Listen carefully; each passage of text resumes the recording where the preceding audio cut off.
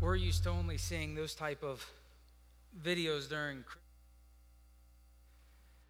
but we have to remember that the birth of Jesus Christ was an amazing event we should think about and celebrate, all the time.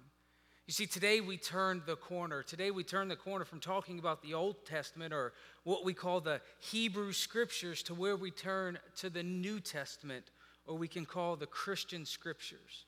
I hope through our study of the Hebrew Scriptures you've learned a lot. I hope now you can go to that section of the Bible and understand it a little bit more, understand the stories and the events and everything taking place. But for the next 10 weeks, we're going to journey through the New Testament. So if you're just joining us, it's a great time to be here as we start looking at the life of Jesus and then, of course, the church that follows it after that. Today, we're just going to focus on one of my favorite scriptures one of my favorite verses in all the scriptures, a verse we've talked about here before, but we're going to talk about it again this morning. It's Luke 2:11. It says, "Today in the town of David, a Savior has been born to you.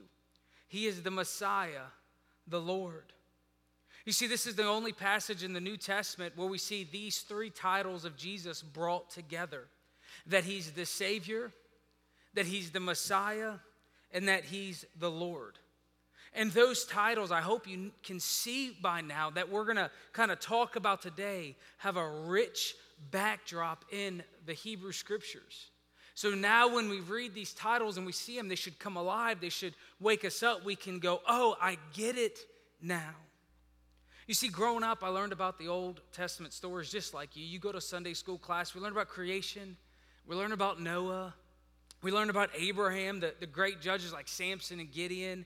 We learn about Shadrach, Meshach, and Abednego, their amazing faith in the flames. We learn about Daniel getting thrown in the lion's den, and we hope, like all of us secretly when we're younger, that never happens to us. We're like, God, I'm good, just kind of leave me out of that. But then we talk about Jesus, and he just seems like another figure there. Another one we talk about, another one we look at their faith, another one we kind of celebrate. And the scriptures to me always seem like just a bunch of random different stories of people's lives, never really connected the dots on how they come together. I just figured God used people here or there, and they're just separate, independent stories. What I hope you see is they come together to tell a powerful story of God's redemption. And what changed everything for me, and I hope it will for you, and we'll talk about it over the next couple of weeks quite a bit, is that the birth of Jesus wasn't just out of nowhere. It's not that God was just, sitting up there going, you know what, today we'll just send Jesus. Like that'll just be how that works, just out of nowhere. Jesus is the climax. Jesus is the fulfillment to everything you read about in the Hebrew Scriptures. Remember, last week when we left off, there was this unsettledness. Like they got back to their land, they knew something wasn't just right. And that's when we see Jesus a couple of hundred years later, I'll give you. But it's Jesus coming to fulfill what wasn't fulfilled. You see, if you grew up in church, or maybe just you've been around enough to know this, there's a common theme that that everybody gets taught. It's called CFRC. We say, hey, in the beginning, God created everything. That's the first C. So we say, okay, Genesis 1, God created. Then we're taught in Genesis 3 that we sinned, right? You've heard of that. God created, then man sins. So we get to the first 3 chapters of Genesis. Then all of a sudden we say, but God has come to save us. So we skip to Matthew 26. If you don't know your Bible, we just skipped the vast majority of the Bible. And then we go, but he's going to fill the plan. So then we skip all the way to Revelation and look at the end. So we talk about the creation, we talk about sin, we talk about Jesus dying and raising, and then we talk about it, he's coming together. But what we end up doing is skipping the life of Jesus because we really don't know what to do with it. We sprinkle in some of his moral teachings here or there, but aren't quite sure how it fits together with the overall theme. Things seem very disconnected and kind of sporadic, but what we do know is Jesus, yes, of course, came to save us, but he's so much more than that. And it's because we've missed out on that title, that Messiah thing, we've ended up really missing the message of Jesus. Because while salvation's great, and I want to tell you all about it, Jesus didn't just come to save, because he just came to save. There's something else deeper, something else richer that he's come to fix, that he's come to restore. You see, Luke chapter 2, verse 10 says, "But the angel said to them, 'Do not be afraid, I bring you good news that will cause great joy for all people. Today in the town of David, a Savior has been born to you. He is the Messiah and the Lord.'" Now remember, the angels are showing up talking to Jewish shepherds, saying that there's good news, that something has happened, which means if there's good news, there's probably bad news already circulating. They're already living in a time that, it doesn't seem like the temple had been fulfilled. It doesn't seem like God has come here. The leaders that everybody promised us, Zerubbabel and all these prophets said that was going to happen, hasn't really happened. And so they're waiting in the land, waiting for God to move. It's still, what we finished off last week is still going on, although it's several hundred years later. It's the still type of discontentment. We're not sure what's really going on. But Jesus came, and it should have brought them this good news. You see, when Adam and Eve sinned, going all the way back to that Genesis 1, it wasn't just that they did something bad. It wasn't just that, you kind of didn't listen to God, so now he's upset. There's something much bigger happening there.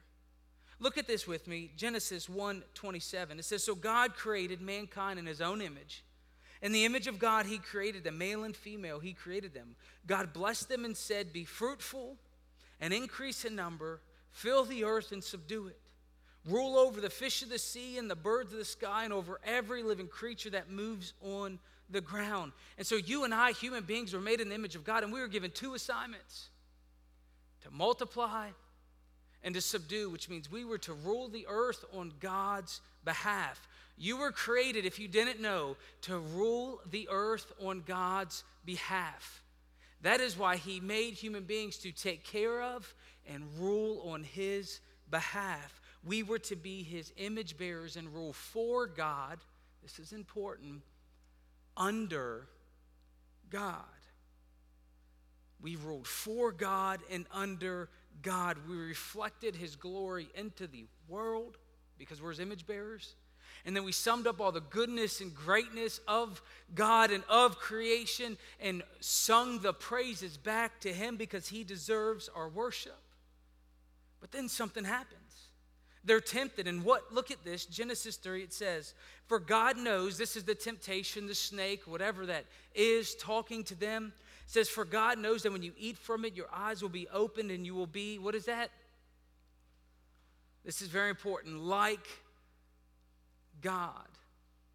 New Testament scholar Scott McKnight says, "The story of sin in the Bible is the story of God's elected people wanting to be God-like instead of godly." The original sin, the one we keep repeating, is that we want to be God-like, not just godly. He says of ruling instead of sub-ruling and being ruled. God's plan for us was to be his image bearers. Where he was in charge, we reported to him, but we had dominion over this earth. And then we see God choosing to rule through a nation to where they would be his people, a kingdom of priests, a holy nation if they followed him, that he was going to continue this plan through a group of people where God was the king. It was called a theocracy. Maybe you've heard of that. And from the beginning, we see that God was going to be in charge. He's the king. That humans from Adam to Abraham are all under God. That human beings usurp, which means we took authority and power that wasn't ours from God's rule. We took it and said, no, we want to be in charge. But then we see God forgiving and forms a covenant with Abraham, saying, hey, we're going to do this a different way. And so if you fast forward a bit in your scriptures, you remember these stories about the theocracy. They had judges who would kind of rule, but God was still in charge. But do you remember what the nation really, really wanted? Do you remember this? Think back. Remember the nation when God formed them, they're, hey, we want a king like all of these other nations. Remember, Samuel was frustrated. He was like, no, you don't want this.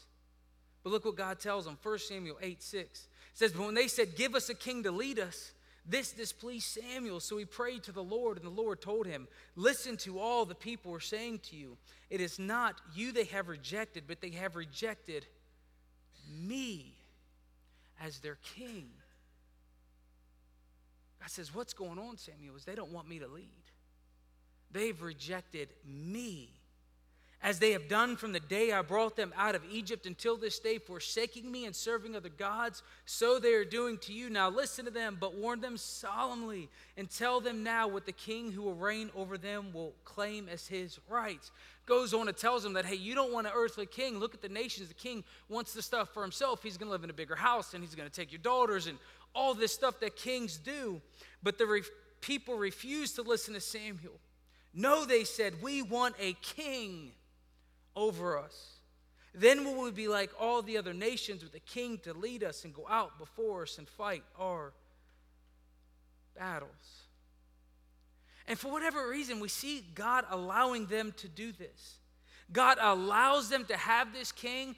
That's not what he wanted. He wanted to be their king, to rule for them, but they wanted it earthly. So God decided to allow them to have this king. But the king was still supposed to rule on behalf of God.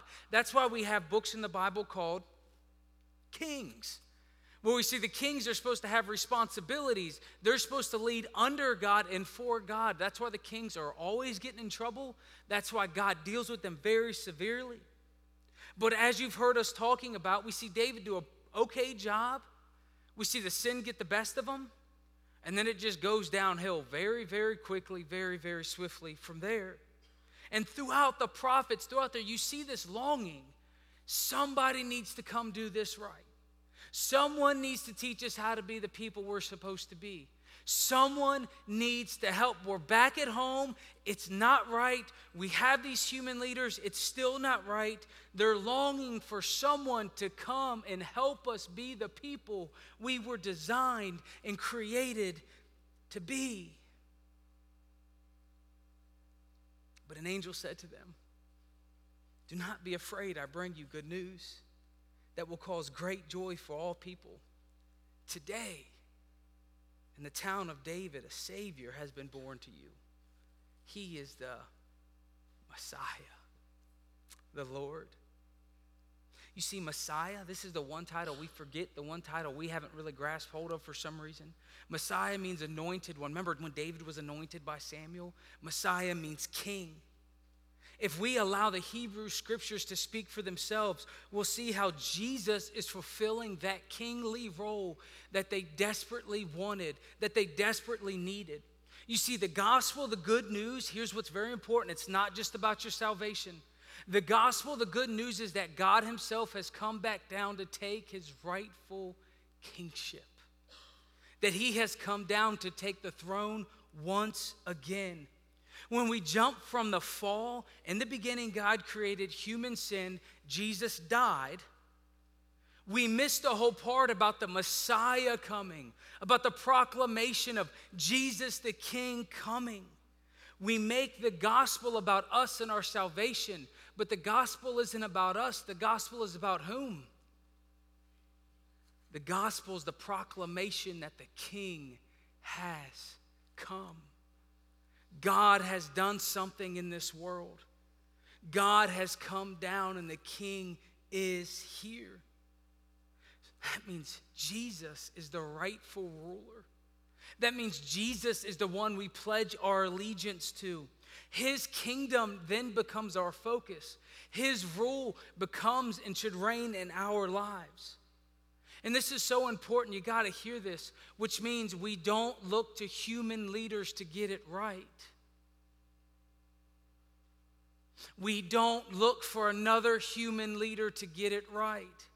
Do you remember in the Old Testament, we need a king, we need a king. Today we still say, well, we need a, well, it's just a, and to which the gospel is saying, no, he has already come and his name is Jesus Christ. The leader you need is Jesus Christ. And we then become citizens of that kingdom. The thing Jesus talked about more than anything else in Scripture is the kingdom of God or the kingdom of heaven, his rule and his reign. McKnight says, Jesus, who is called Messiah, which means king, who is also called Son of God, which also means king, God establishes his rule of Israel one more time. And throughout the Gospels, what they're telling us is, hey, Jesus has come, but he's a new and better Moses. Jesus has come, but he's a new and better David. Jesus has come, but he's a new and better leader. Stop looking for human leaders to get it right. Stop putting your hopes and dreams in another political, human, or spiritual leader, because Jesus is the one who has gotten it right. It will always and should always be about whom? Remember, 85% of the time in church, Jesus is the answer. It's about Jesus. But something's different about this Jesus. It's because he's not just this king, not just this earthly ruler, but he's this divine king, they tell us. Look again, Luke 2:10-11. But the angel said to them, do not be afraid, I bring you good news that will cause great joy for all people. Today in the town of David, a Savior has been born to you. He is the Messiah, the what? Lord. You see, Jesus is Lord. John talks about it this way. In the beginning was the Word, and the Word was with God, and the Word was God. He was with God in the beginning, and through him all things that were made. And without him nothing was made that has been made, and in him was life, and that life was the light of all mankind. The light shines in the darkness, and the darkness has not overcome it. And the Word became flesh and made his dwelling among us. We have seen his glory, the glory of the one and only Son who came from the Father, full of grace and truth. You see, according to John, Jesus is the divine King who's come to us. That God himself has come down wrapped in human flesh and walked and came to us. Now, if you don't know the Hebrew Scriptures, it seems like a plot twist. All of a sudden, God comes to us. That doesn't make any sense. But if you remember the stories we've learned, it makes perfect sense because we have already seen this. This isn't new. This isn't different. It's God coming to them once again. You see, a better translation to what John tells us here is this: and the Word became flesh and tented in our midst. That should immediately draw your mind back to the Old Testament, the Hebrew Scriptures. Do you remember when God tabernacled with them? Do you remember where God tented with them? It's their wilderness experience. Exodus 25:8 says, this is back in Exodus when they were coming out of slavery into the promised land. It says, they have made a sanctuary for me, and I will dwell among them. Make this tabernacle and all its furnishings exactly like the pattern I will show you. So remember, out of Egypt into the promised land, they had this tent of meetings, or this tabernacle where God would dwell.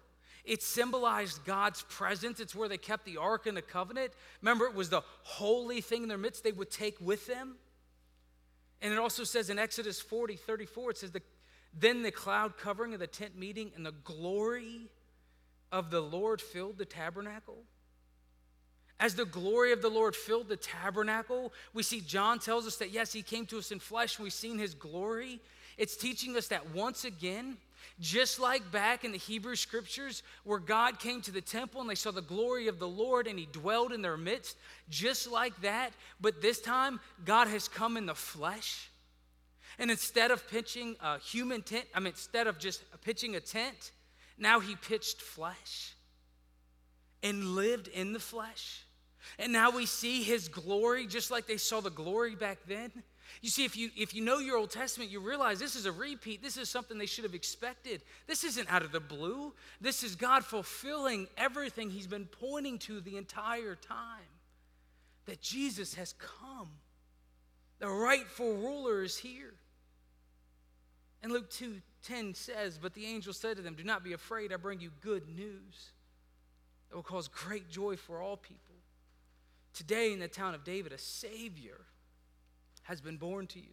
He is the Messiah, the Lord.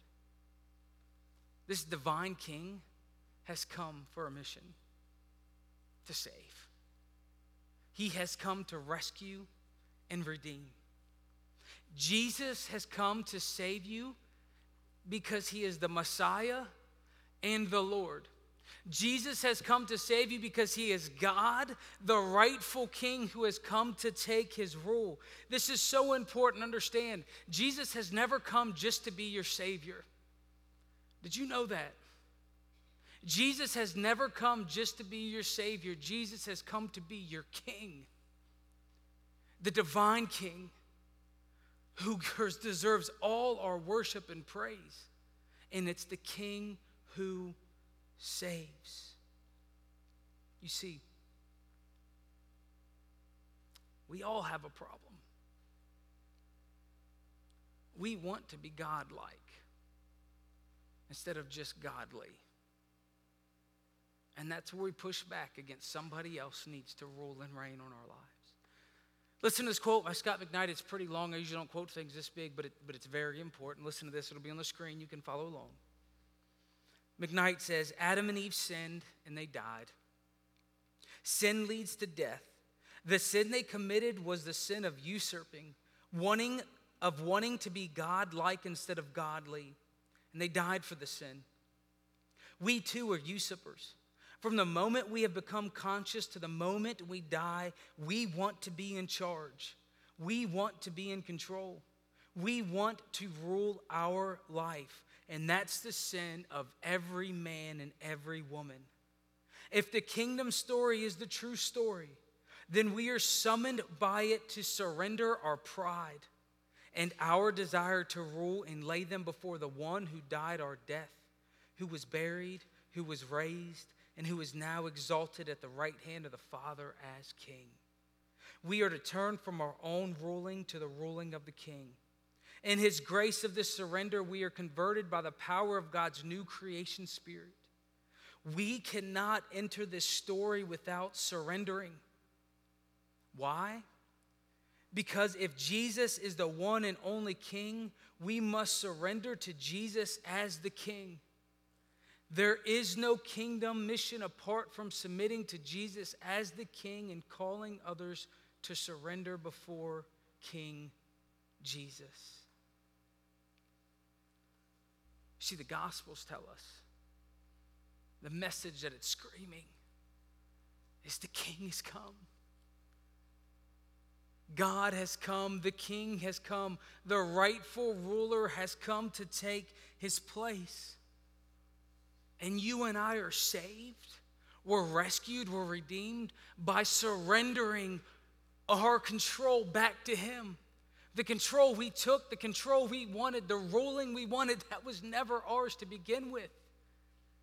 We surrender it back to him. There is no alternative. You see, and I ask, have you surrendered your life to Jesus? Not are you saved. Have you surrendered your life? I said, it's not mine, it's yours. You're the ruler. It's you who deserves all praise and worship, not me. Far too many people want to be saved as if Jesus is fire insurance. Well, I'll kind of talk about him just in case. But he wants you to surrender as the rightful ruler and king. Because that's what we were always supposed to be. Godly, not God. You see, when you surrender your life to the king, that means you follow the king. If he's in charge, that means we're not. If he's the ruler, that means we're not. We turn from trying to be in charge, from wanting to rule and everything be about us and it's my way or the highway. We turn from that and say, Jesus, it's yours. I know I have my selfish desires. I know I have my selfish pride. I know I want to be in control, but Jesus, it's yours. I'll let you lead. We turn from going one direction, the direction where we know what's best, that we have control, that we got it figured out. We turn from going that direction and we turn towards his direction. The biblical word for that is what? I'm glad you're here this morning. It's called repenting. It's not my way, Jesus, it's your ways. You're like, yeah, but I want to go to heaven, but I want to do things my way. To which I say, you don't know Jesus. He is the ruler, the King, and the Lord. There is no option other to surrender our lives to him. Because of our brokenness, you and I have learned to live a life without God, which means we all have to learn to live a life with God, and it's challenging and it's hard and we fail, but because of his grace, he loves and accepts us and continues to guiding us like any good father would. You see, what this is that we don't believe that we have it figured out, but we surrender to the one who does. And he's not a king who sends you into battle while he's sitting at home in the palace relaxing. He's the king who's went before you, who's destroyed the enemy that you could never destroy. He defeated death and rose victorious. He's a king that went before us in the battle and sends us in after saying, I already got it under control. You will be victorious because of me. When you surrender your life, you then accept his death as the atonement for your sin. Meaning that thing in your life that you know is broken, that thing you try to work out of, that thing you try to educate yourself out of, that thing you want to make yourself great because you think it'll fix that brokenness, all that stuff that we all do as humans, Jesus says, no. That problem you have is the brokenness. That problem is you don't know me. That problem is you're trying to make a name for yourself, but I want you to make a name for me. So we accept his death, saying Jesus is the one who fixes it. We acknowledge that we've overstepped our position as creatures, that we aren't the creator, that we don't have it figured out. No matter how smart we are, no matter how far technology advances, we still submit and surrender to God and say, hey, we're just here trying to figure out what you've already designed and created. But we need you to save us. So we say, I need you. I'm broken. I need you. I need the work that you have done on my behalf. And pride will say, no, I can do it. Pride will say, no, I got to figure it out. I don't need anybody. To which the gospel message is, yes. Yes, you do. And we surrendered to that. And over the next couple of weeks, we're going to learn about how this little baby boy born in a manger, that's a lot of bees. This little baby boy born in a manger changed the world, changed the course of history. Not because he was a prophet, not because he's just like some other guy, not because he's just one of these, guys we look at like all the other people in history. No. The message that's screaming, and there is no alternative, I absolutely promise you, the message the Bible is screaming is that he is the king, that he is God who has come to us. And being that he is the only one who can rescue, redeem, and save you. Imagine what your life would look like if you stopped trying to control things. If you stopped trying to be in charge, thinking you had it figured out. Imagine if you stopped doing things the hard way, learning by experience rather than just surrendering to what he's already taught us. Imagine what our churches would look like if we surrendered to Jesus Christ as the King who reigns. So we're here to make you famous, Lord, not us. Imagine if we all remembered that we have a selfish nature. Me too. We have a selfish nature, wanting to be the center of the story, wanting everything to be about us. But who's it supposed to be about? I'm glad you're here this morning. Jesus. And there's something inside all of us that go, I don't like that. No, it should be Jesus and me, right? To which the gospel is, no. It's about him. But he wants to rescue and redeem you. Luke 2:10 says, but an angel said to them, do not be afraid. I bring you good news that will cause great joy for all people. Today in the town of David, a Savior has been born to you. He is the Messiah, And Lord, and I ask you a question. Do you have great joy? Do you have a great joy about what Jesus came and has done? Have you embraced the gospel? Have you surrendered your life to Jesus? You said, yeah, I said a prayer, and I asked him to, follow me and bless my plans. Like, God, I got to figure it out. I just need you to come and, give me some blessings every now and again. Have you surrendered where we say, God, take my life, all that it is. Use me for your glory. Because you are the rightful king and rightful ruler. And I surrender it to you. Have you surrendered this morning? I invite you to. Will you pray with me? Heavenly Father, we come to you in the name of Jesus Christ today, and we thank you that the rightful ruler has come, that we don't have to try to figure it out. We don't have to try to learn on our own. We don't have to try to pretend we're greater than we are, that we are all broken, hurting, in desperate need of a Savior. God, there are many here today, I'm sure, who haven't turned their life over to you. Maybe they've been learning about you. Maybe they grew up in church. Maybe they said a prayer, but they've never really surrendered to the rightful ruler. I pray that they make that decision today. If you're here this morning, you've never surrendered, I just want to leave you in a simple prayer. I'm not going to ask you to do anything special afterwards. I just want to kind of guide you through what that may look like. You would just say, God, I'm a sinner. I've tried to rule and reign my entire life. I've overstepped my position and wanted to be godlike instead of godly. I confess I need Jesus. Today I turn from doing things my way. I surrender my life to the King Jesus. I confess that Jesus is Lord. I believe you've raised him from the dead.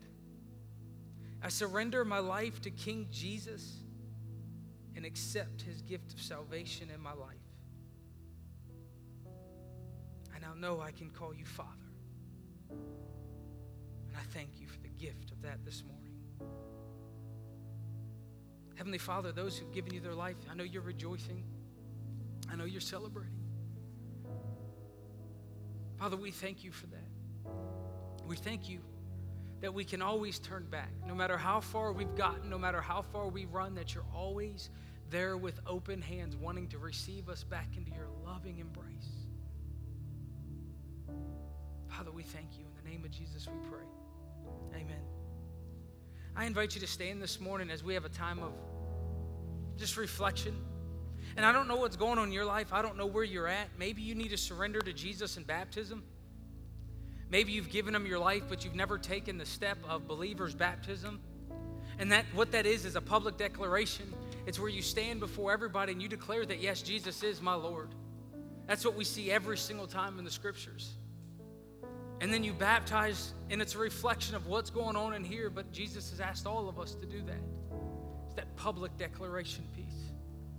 Or maybe you've never surrendered to church membership or whatever that might be. If God has something going on in your heart, if there's a next step and you need a prayer, you need to talk about it, well, we can deal with that now. Or if after this service, I'll stay with you and talk as long as you need. Well, I actually have about an hour before the next service. But will you stand and sing?